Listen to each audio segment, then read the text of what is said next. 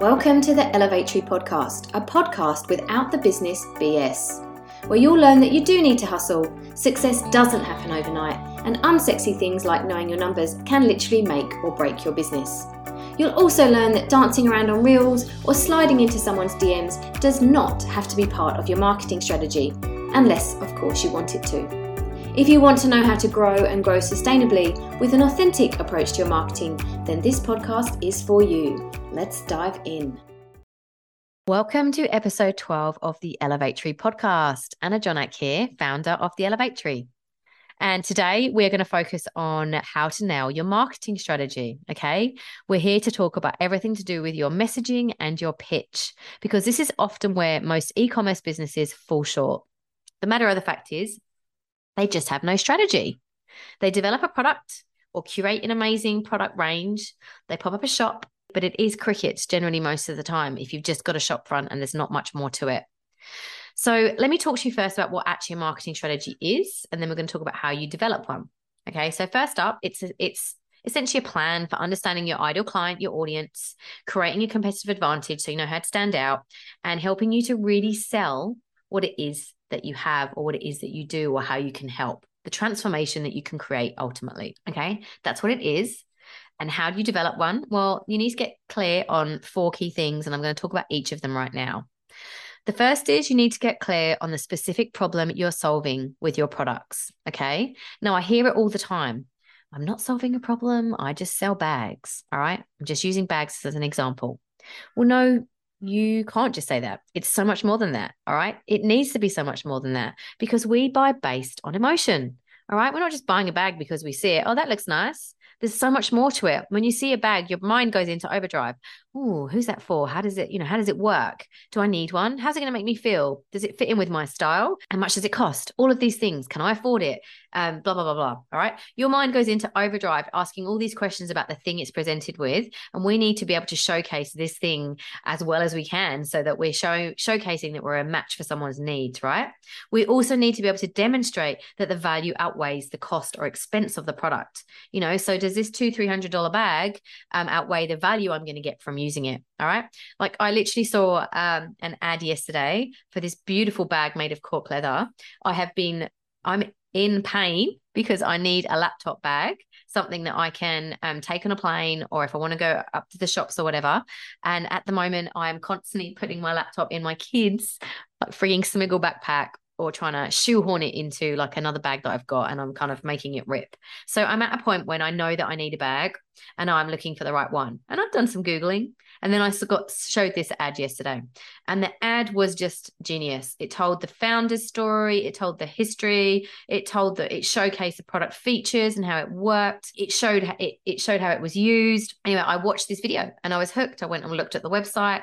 It's $300 US dollars. So it's a bit exy. And now I'm sitting here and I'm kind of going through the motions of like, do I like this bag enough? How's it going to make me feel when I wear it? It's just going to be a game changer when I'm on the plane, blah, blah, blah, blah, blah. All right. We're kind of assessing, we're thinking. So we need to be able to make sure that we can showcase how our product is working, it's solving a problem, and it is a match for the ideal client. Okay. Which brings me on to point 2. Who is your ideal client? All right. Who is the person that you are trying to cater to with your bag? All right. Is it a mum who's running around with young children, so it needs to have lots of pockets? Is it someone who's in corporate and who travels a lot? All right, really think about who's the person you want to do business with, who have you developed your product or product range for, who's this person that loves doing business with you? It might not be the people you're currently attracting, but essentially who is this person that is just loving what you do and you love, right? There's just this match made in heaven. Once you get clear on that, it's like, where are they hanging out? Like, how do you find them? What platforms are they on? Are they on TikTok? Are they on Instagram? Are they buying on Facebook? Do they Google? What are their pain points? So when it comes to your bag and the problems that it solves, whether it's something like throwing your iPhone into a little hand wallet for the pickup, and you can put your cards in it and your keys in it, and it's a perfect size and wraps around your wrist, versus, as I said, we just talked about this amazing laptop bag that I'm quite slightly obsessed with. I'll put the link in the show notes. I'm not spruiking it. I'm not affiliated. But anyway, you need to show that you know your audience enough and how they're feeling and what they're looking for and what motivates them, where to find them, so that we can get in front of them and we can say the right things to them. All right. Which then brings me on to point 3 and 4, which is about being able to articulate why your product is better and different, and your brand, why your brand is better and different. Okay. Now, there are lots of people out there selling the same thing or selling similar items. So you need to be clear on why yours is better and different. All right. Why is your bag better than the other bag? Why should I buy this one versus that one? If I'm looking at all these things right now and I'm looking for a backpack, I'm obviously going to be looking at lots of different things, right? First, you're going to look at the product features. So that's looking at things like functionality or aesthetic. All right. So functionality might be waterproof, the pockets. Does it have a charger in there? Aesthetic, how do you wear it? What kind of color is it? That kind of stuff. What kind of styles does it come in? And then you've got more of the product benefits. And that's where you're really talking back to those ideal customer wants, needs, and desires. Providing them something classy. It makes them feel chic. It's different. It helps them stand out. Maybe it is the way that it holds all your stuff, creates really good safety for your laptop and your phone and all these other bits and pieces. So it comes back to more around the feelings that, the wants and desires versus the actual functionality. Because people, as I said, generally, they're going to buy off the feeling and the need. So you want to make sure that you've got both covered. All right. So that's your product features and benefits. And then it comes down to your brand, because it might be that you have a wonderful product and it looks better than others on the market. But if there's other brands out there that are really clear on their brand personality, and maybe their bags are ethically made, maybe they're made of a specific product material, and so on, you're going to be starting to assess the values and the vision and the characterizations of this brand outside of the actual products they make. Because again, we are buying into something. We're not just buying the product. Most of the time, we're going to look a little bit deeper in who's the person, who's the company, is there a trust here? Do I like them? Do I align with them?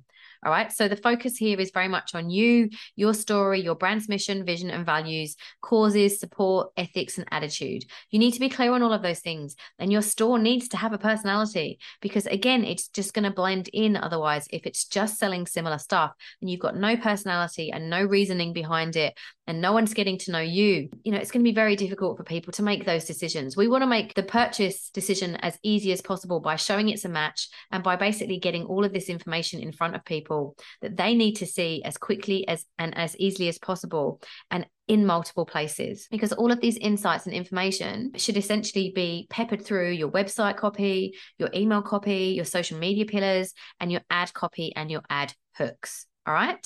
This will help you create a really strong message that then is reinforced at every touch point.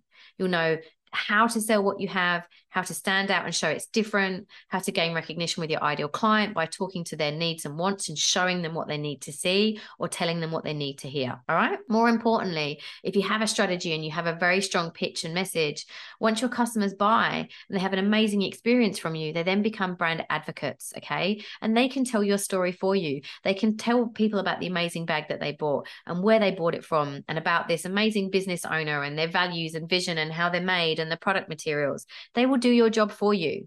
If you know how to articulate it and you are repetitive and persistent and really believe what you're putting out there, then it's easy for someone to pick up the message and run with it and tell other people all about it.